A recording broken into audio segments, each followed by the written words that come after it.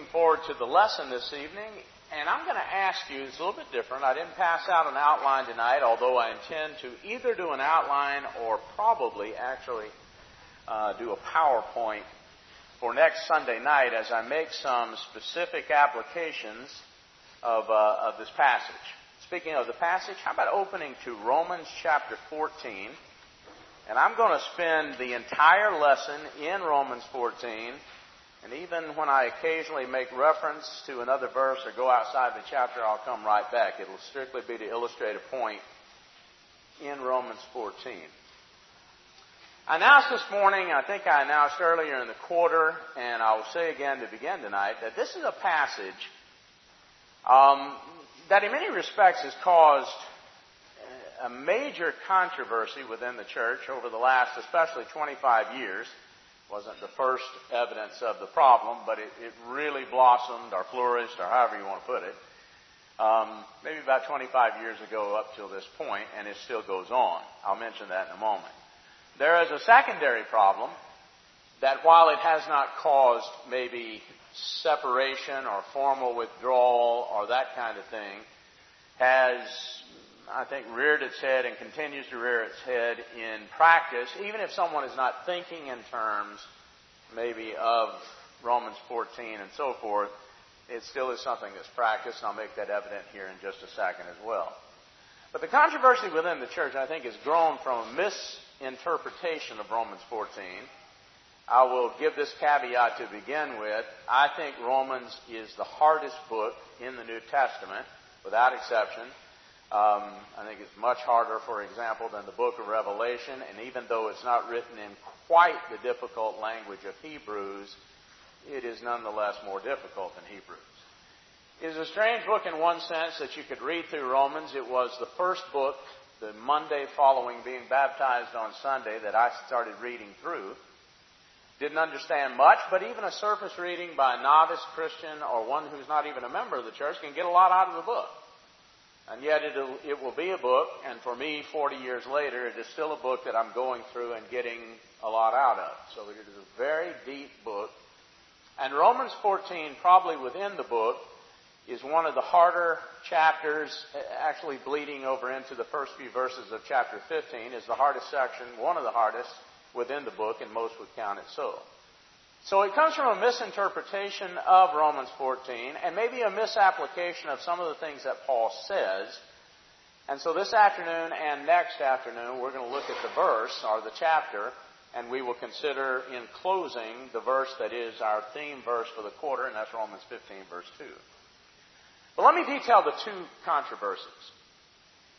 First of all, the passage I think is misused and causes a major problem. Number one, it's misused in this way. By some brethren, who wish to allow, if you will, they want to allow or condone, or maybe technically the word would be countenance. And here's what I mean by that. They mean to express open approval or sanction, usually of some moral practice that even they themselves consider immoral. I know that sounds strange, but I'll make it clear as I go on. But to openly allow or sanction some moral practice or immoral practice or doctrinal belief. In other words, they may disagree doctrinally, they may think a person is teaching the wrong thing, but they want to countenance that. They want to accept that. That is, to allow it or even to embrace it and show approval for it. Now, while that seems just saying it seems all wrong, once you begin to understand how that's applied, and I'll give you an example, a quick example, and you can easily see. In our society, there is a great problem with the whole institution of marriage. In our lifetimes, those of us that are gathered here have seen marriage that was the norm slip into something that is no longer the norm among many sections or segments of our society. People are not marrying, they are simply cohabiting or living together. They don't appreciate the institution of marriage, they don't sanction it or consider it in the way God meant it to be considered, etc. And if they do marry, divorce is prevalent. about half of our society that gets married, and it wavers just around half or even more than half divorce and marry again. Any problem that exists in society bleeds over into the church, and it has. So you get preachers and elders and members, and this is what you had when I first started preaching, and now you even get preachers themselves and elders themselves and so forth, who are marrying, divorcing, or their children were marrying and divorcing. And you might take a position that's wrong. The Lord says not to divorce, not to marry again, etc. One exception, we all know or understand that is taught. But now you have a dilemma because your own child is practicing something, or you're an elder somewhere and the church is saying, what are you going to do about this child that's divorcing and remarrying? Or you yourself are preaching, or you're an elder, or you're considered a leading member, etc., and you're divorcing and remarrying, etc., etc. So what happens is people begin to practice it, and usually when people begin to practice it, then someone begins to teach that it's all right. So what do you have? Say you got a preacher like me, and I've been preaching 40 years. Now my child, and she hasn't, but you understand what I'm saying. Your child divorces and remarries. Do you say that's wrong and stand against it, or do you say begin to look for a different teaching and embrace it? That's happened. And so when that happens and you are considered a major leading gospel preacher, teacher within the brotherhood, how does someone else like me then look toward, extend fellowship toward, etc., that teacher who's now teaching what I know is false doctrine? Some brethren have run to Romans 14 and said Romans 14 teaches, embrace them nonetheless. There's a secondary problem, and it doesn't lead to maybe the major separations, and yet from a personal standpoint, a practical standpoint, it can be just as detrimental, and it's something that I was really talking about this morning in the lesson, of how you approach your brother, how you act toward your brother. Especially if you remember this morning when I was talking about the point that mutual support requires a love that is caring, and I went to Galatians 6, and I talked about the personal treatment of a brother whom you consider, obviously, is, quote, overtaken in a fault. So how do I put that in simple language? I think this passage is misused by those who consider themselves to have the correct position. I'm right, and I know I'm right because of what the Bible teaches. The correct position regarding some thing, some point of doctrine. Whereby then, a weaker member is compelled, and I want you to understand that, compelled, coerced, talked into, persuaded, whatever, to practice what I believe because I know it to be right, and after all, I'm the stronger one in this situation. I'm the one who has the knowledge. I'm the one who knows. Now, we're going to read some verses that I hope, if you have not really opened your eyes to before, I hope you will see it and see it clearly that are taught in Romans 14. But just understand, the idea here is, I'm right about something. I know I'm right about something. I know the Bible teaches what I believe about something. And so now I approach a weak brother and I impress upon him, if not compel him, change your position and do what I think. Do as I do is the idea. Sometimes the script is even flipped, if you will. To say, for the sake of argument, let me say that I am the one who, even though I know what I'm doing and I'm right about what I'm doing, let's just say for the sake of argument that you're the one who has the right position and I have the wrong position. Romans 14 would tell you, do as I do what I say, so I won't be offended by that. And so flipping the script really on what the situation is here, that I really know and I know that I know, but for the sake of argument, let's say that you know and I don't. Let's flip the script and you still do what I want you to do because I'll be offended if you don't change. So you have both things going on in the brotherhood. In one, you can see easily is maybe from the more liberal position. That is, liberal in the sense of freely acknowledging and accepting and embracing everything under the sun. And you could literally use Romans 14 to embrace anything under the sun from that viewpoint.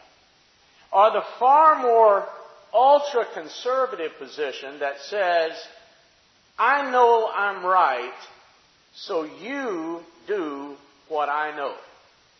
Now, I want to say to you that Romans 14 is not teaching either one of those. And it is clear from the language in Romans 14 that Paul is addressing members of the church, and I want you to understand, and you can look down through the passage, and I challenge you to do that. Never, first of all, never does Paul address the weak in this passage. He acknowledges the weak, he talks about the weak, he talks about what the weak think and what they do, and even why they do it. But he never addresses the weak. He addresses, as he does in all this book, and if I said it's the hardest book in the New Testament, you can imagine that the hardest book is going to be written to the strongest people. He addresses the strong. So I think it's important, and we're going to spend the bulk of the time, at least half the time here, on just the first couple of verses. Because if we don't understand that, we don't understand the tone of the passage, and it's nonsensical. So let's look at Romans 14 and verse 1 very carefully. And I got a dry mouth for some reason tonight. I think it's allergies, but anyway, I'm going to drink some water along the way. But look at Romans 14 and verse 1.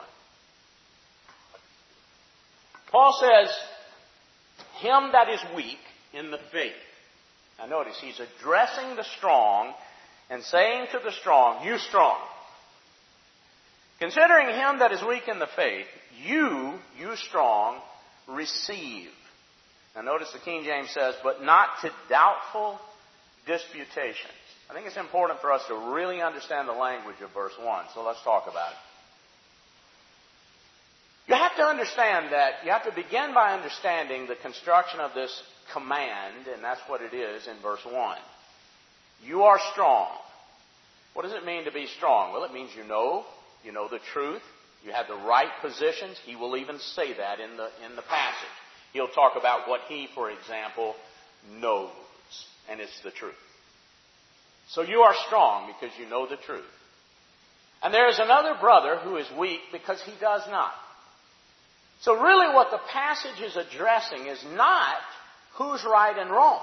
It's accepted up front. It's like the statement in Genesis 1:1, in the beginning God created the heaven and the earth. It just accepts that you understand that.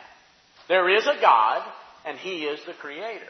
Well, Romans 14 verse 1 just accepts that you understand there are people who are stronger, at least on a point of doctrine, because they know the truth, as opposed to others who don't understand it. So if you are strong, this is what he's telling you to do, to first of all, receive the weak.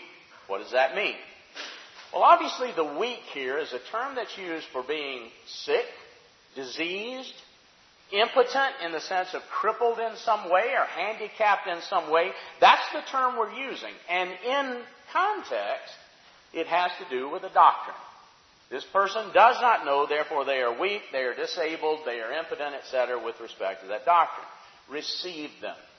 This is that term that you always hear me say when I'm talking about the idea of receiving, embracing in fellowship, a teacher who's teaching the truth, 2 John verse 10. And it's like that in John 19 when when Jesus said to John, behold your mother. And from that point on, the disciple received him into his home and unto himself. That's the word that's used here. Now think about that for a moment. The strong are being told to take unto themselves, as though it's a close association. Bring them into your home. Embrace them in that familial way. That's what the strong are being told to do toward the weak. Notice, that would be as opposed to, here's someone who's weak, and I don't want to be around them. I don't want to have anything to do with them because they may bring me down. No, just the opposite. Form a relationship with this weaker brother or sister. Bring them unto yourself. Receive them. Have fellowship with them. bring them unto you, like taking somebody into your home. But notice it gives this warning, but not for the wrong purpose. So not to doubtful disputations. What does that mean? Well, if you look at this terminology, it's debate terminology. And it has to do, like when you see Wes and I up here, we're debating, and let's say Wes is making a presentation, making arguments about something, and you see me back here writing. Some of you mimic me pretty well doing that. But you see me back here writing, I'm thinking of arguments. I'm reasoning why this is not right. I'm writing things down so I can make the argument. Well, here's what he's saying here. You're not taking this person in, embracing them, getting closer to them, we would say, bonding with them, all that kind of thing. You're not doing that so you can dig into their head and work around with the way they think. Now, that's the way some people approach it. If I can get closer to this guy, I can convince him to think like I think, do like I do. Paul is saying, I command you to bring them to you, to yourself, but not for that. And if you don't understand that, then I think you miss everything that's being taught here. Because if we don't do something for the right reason, it really doesn't matter why we do something. And it really doesn't matter the end result.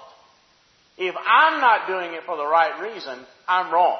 Now, the other person might advantage from that, but that doesn't matter. I'm wrong if I don't do it with the right motive. So Paul is telling you the motive to have.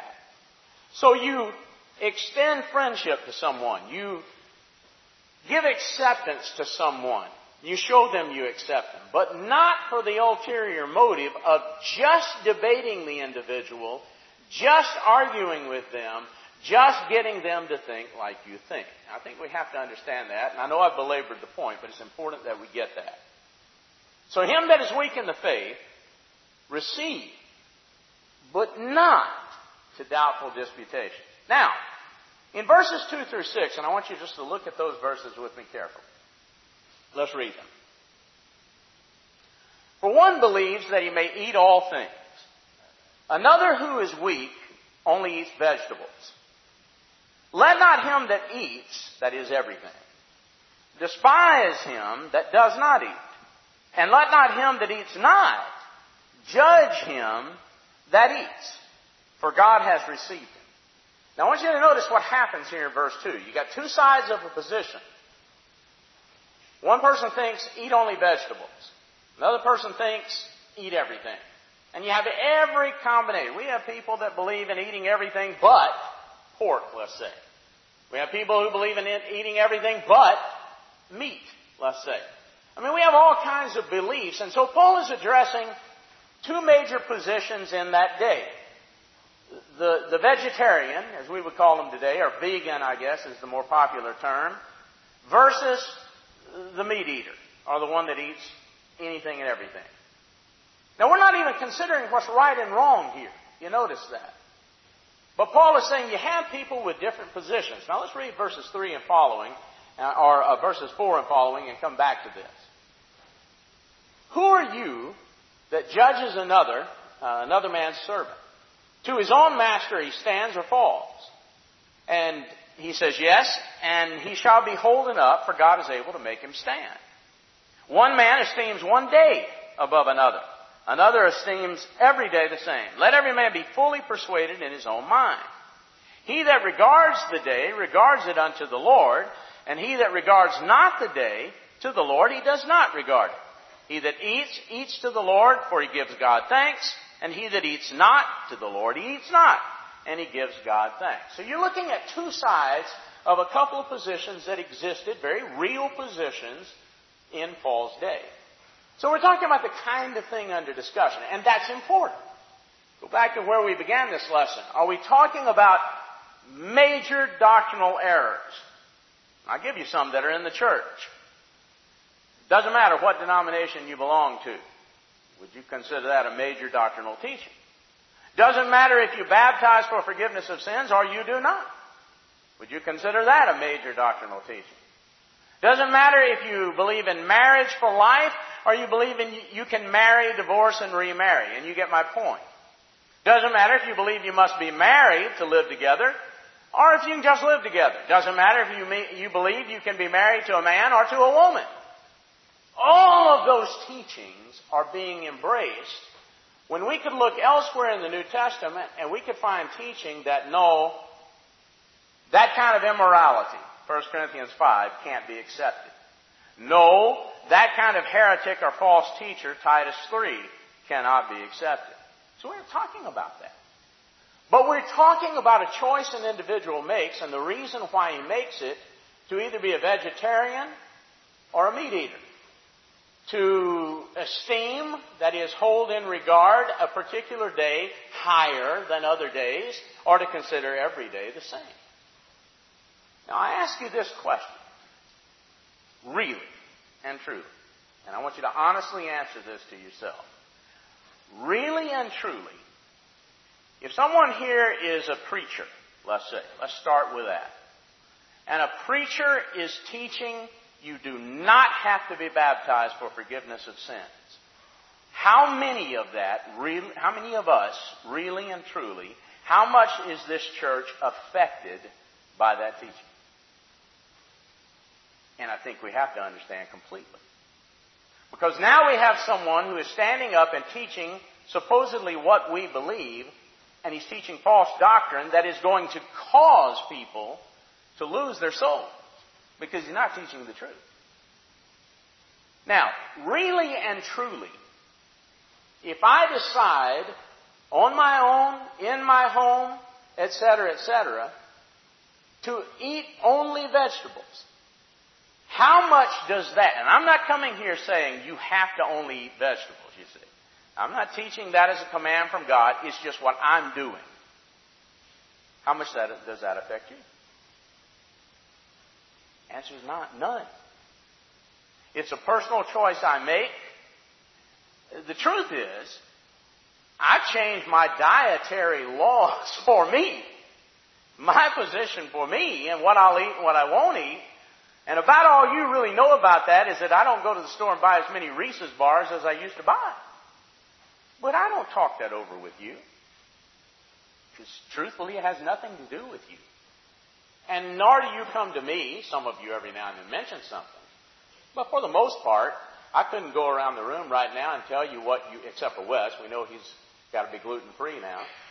But I don't go around the room and say, oh, I know what you eat and what you believe in eating and what you don't. Because it just doesn't affect us. That's what we're talking about here.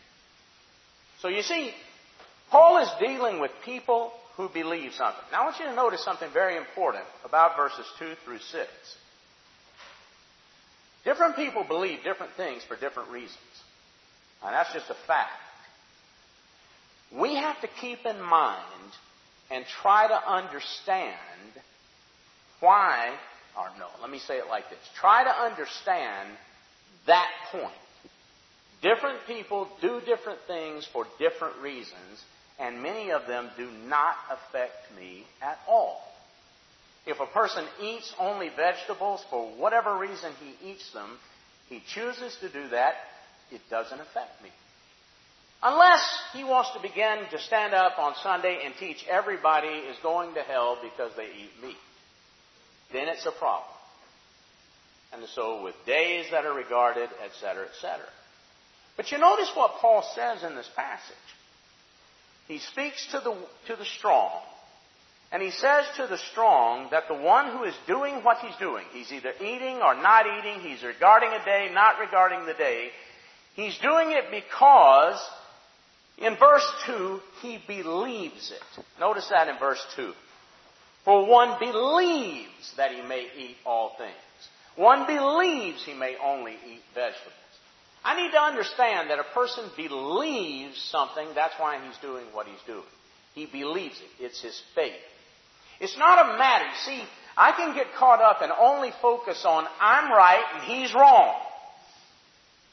But what I have to understand is that I am the strong brother who understands the truth from the Word of God.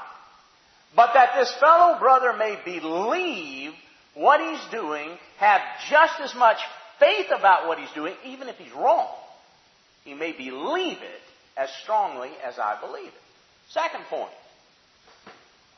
In verses 3 and 4, Paul makes the clear point that he does what he does in submission to his Lord. He considers himself his Lord's servant, and he submits to the Lord. And so that's why he gets into this in verses 3 and 4. Don't look down on, don't despise is the terminology the King James uses, and it has to do with regard for another. How you look at another person's value. Don't despise him that doesn't do what you do, to paraphrase. And, verse 4, who are you to judge, condemn another man's servant? Now, I want you to look clearly at the end of verses 3 and 4, because this is interesting. You have different positions here, and no doubt some position is going to disagree with where you are. I would venture to say pretty much everybody in this room has made a decision whether they're going to be a vegetarian or a meat eater. Okay? But I want you to notice what he says at the end of 3 and 4. He speaks of one who eats, one who doesn't eat, speaking of meat. And he says, God has received him. Verse 3. Now, isn't that interesting? Because the word for receive there is the same one we just saw commanding us to receive him. God takes him in. God accepts him. God takes him unto himself. And the point is, why don't you? Because you see, you don't know why he believes he must be only a vegetarian. Or if you hold the other position, why he believes he can eat meat. You just don't know. But he believes it. It is his faith. And what I should be doing, and I want you to understand, first I should be doing, is not considering whether he's right or he's wrong, but first be considering his heart, his intention, how God views him in the matter, no matter which side he falls on. And God has received it. We'll go again, verse 4. Who are you that judges someone?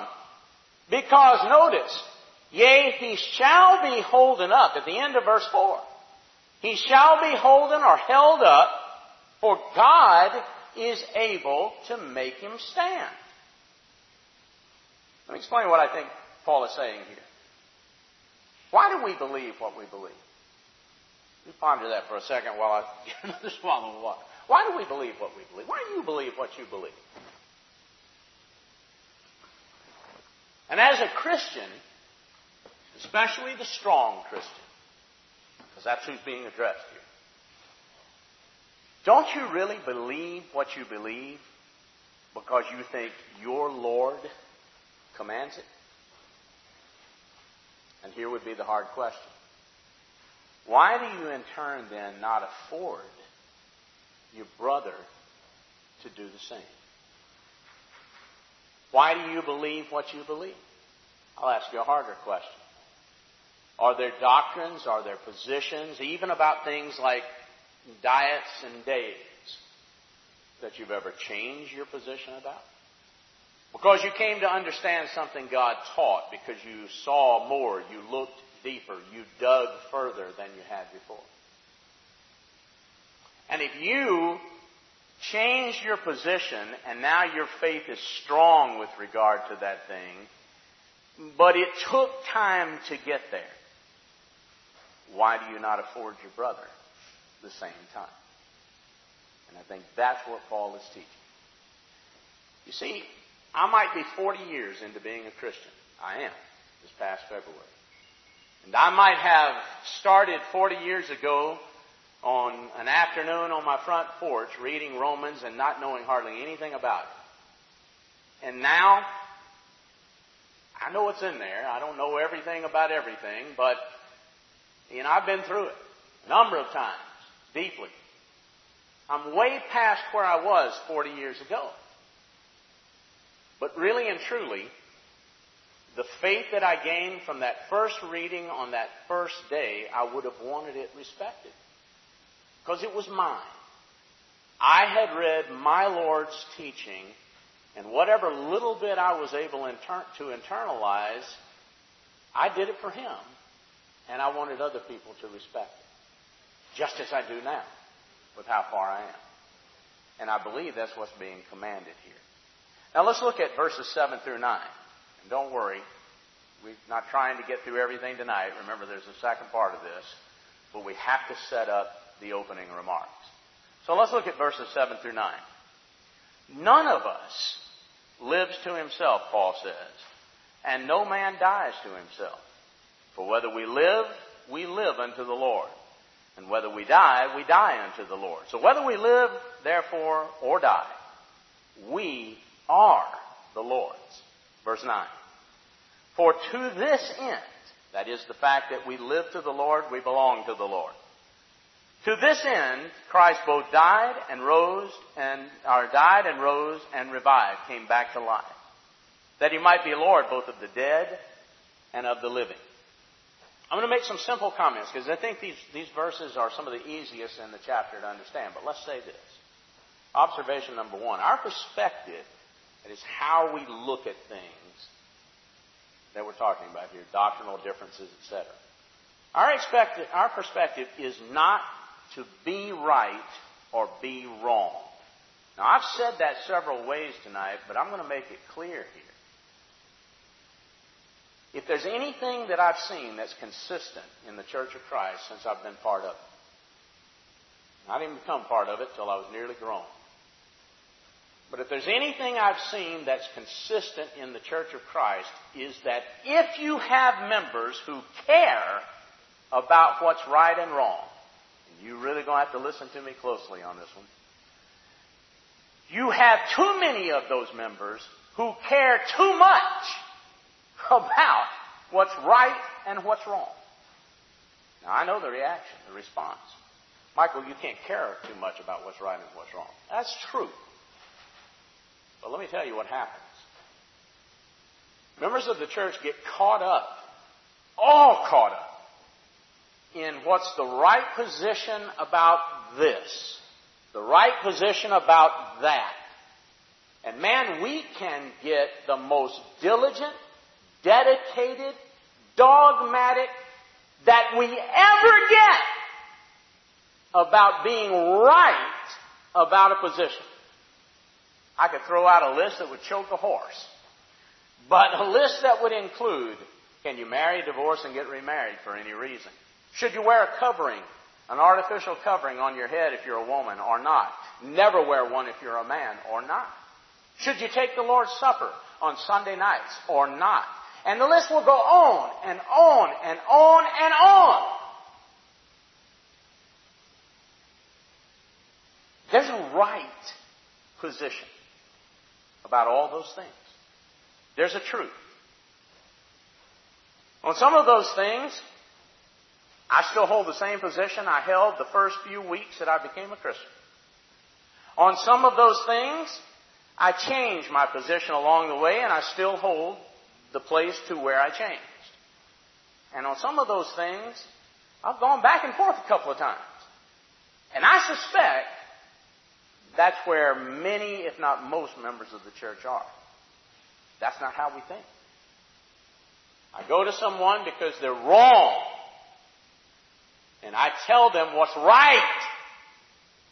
And it's right because I know it to be right. And God says it, so it's right. And you need to do it because it's right. And I know it's right. And that becomes my responsibility as the strong Christian to go to the weak Christian and correct them because what I know is right. Now, do you see that in this passage?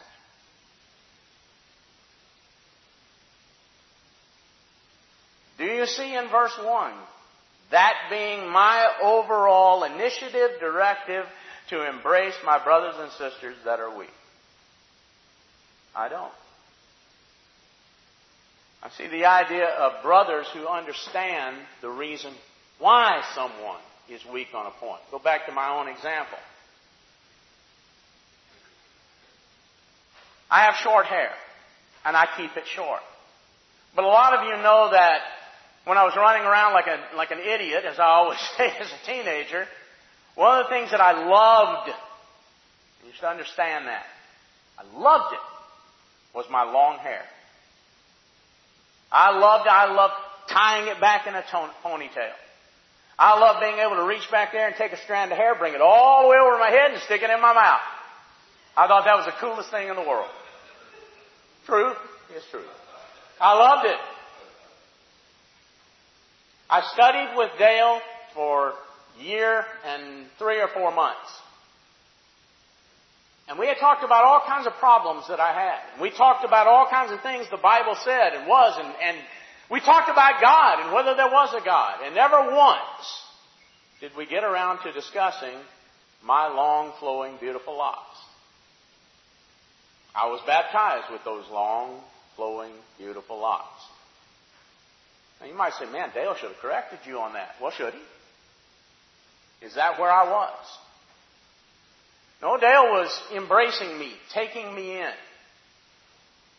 And when I obeyed the gospel, I was his brother. And my math teacher at high school, who happened to be another gospel preacher, same thing, just embraced me, took me in. I was his brother. I did read through Romans. And within a couple of weeks, I started reading 1 Corinthians and got to chapter 11. It's a shame for a man to have long hair. Whoa. I mean, it's pretty plain. And I'm like, oh no. But I looked at it and I studied it and then I went to Dale. Dale said, well, what did you read? Dale was always cool. So what did you read? What did it say? I went down to the barber shop and cut my hair. And here's the point. Why did I believe what I believed? I had a background. I came from a certain place. I believed certain things. I knew certain things. I didn't know other things. No one could expect me to be anywhere in life except where I was. And I had to get to the point of understanding what I believe, and it's my faith, you see. I understand what I believe 1 Corinthians 11 teaches, and so I obey it to my Lord. And that's where it had to get to. Now, I've seen other times over the years, a couple of them in particular that stand out. Somebody like me came through the doors. Somebody like me, a guy, had long, long hair. Somebody not like Dale made it a point to go up to them and make sure they understood. 1 Corinthians 11 says it's a shame for you to have long hair.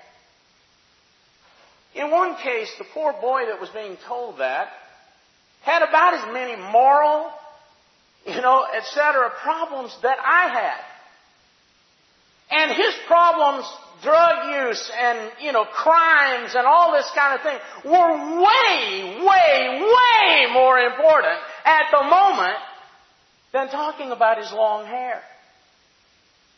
He's like, if this is that kind of place, maybe I need to find somewhere else because I need help. Let people believe what they believe to the Lord. It's far more important to teach somebody, and Dale had taught me this, you see, in that year and a half we were together. You go to the Bible, you read the Bible, you find out what the Bible says, you do what the Lord teaches you to do. That's why it was easy. Dale, do I have to cut my hair? Is that what this is saying? It was the same question I've been asked I don't know how many times about baptism and everything else. What does the Bible say? Let me talk. And I talked. What is it telling you need to do? Let me talk, and I talked. Then what do you think you need to do? And that was the sum total of his correcting me, quote unquote, on that point of doctrine. In other words, he let me obey the Lord for myself. Isn't that what we're trying to teach people? Isn't that what God is expecting? So no man lives to himself and he doesn't die to himself.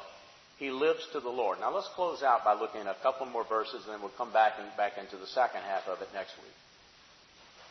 So start reading with me in verse 10. We'll read down through verse 13 and close. Why do you judge your brother? Or why do you set at naught, at nothing, your brother? We shall all stand before the judgment seat of Christ. For it is written, As I live, saith the Lord, every knee shall bow to me, and every tongue shall confess to God. So then every one of us shall give account of himself to God. Let us not therefore judge one another any more, but judge this rather, that no man put a stumbling block on occasion to fall in his brother's way. I think there are two things that are under primary concern here, and I want to name them both, and this is where we'll pick back up. Number one is this. I'm no one's judge, only Jesus is.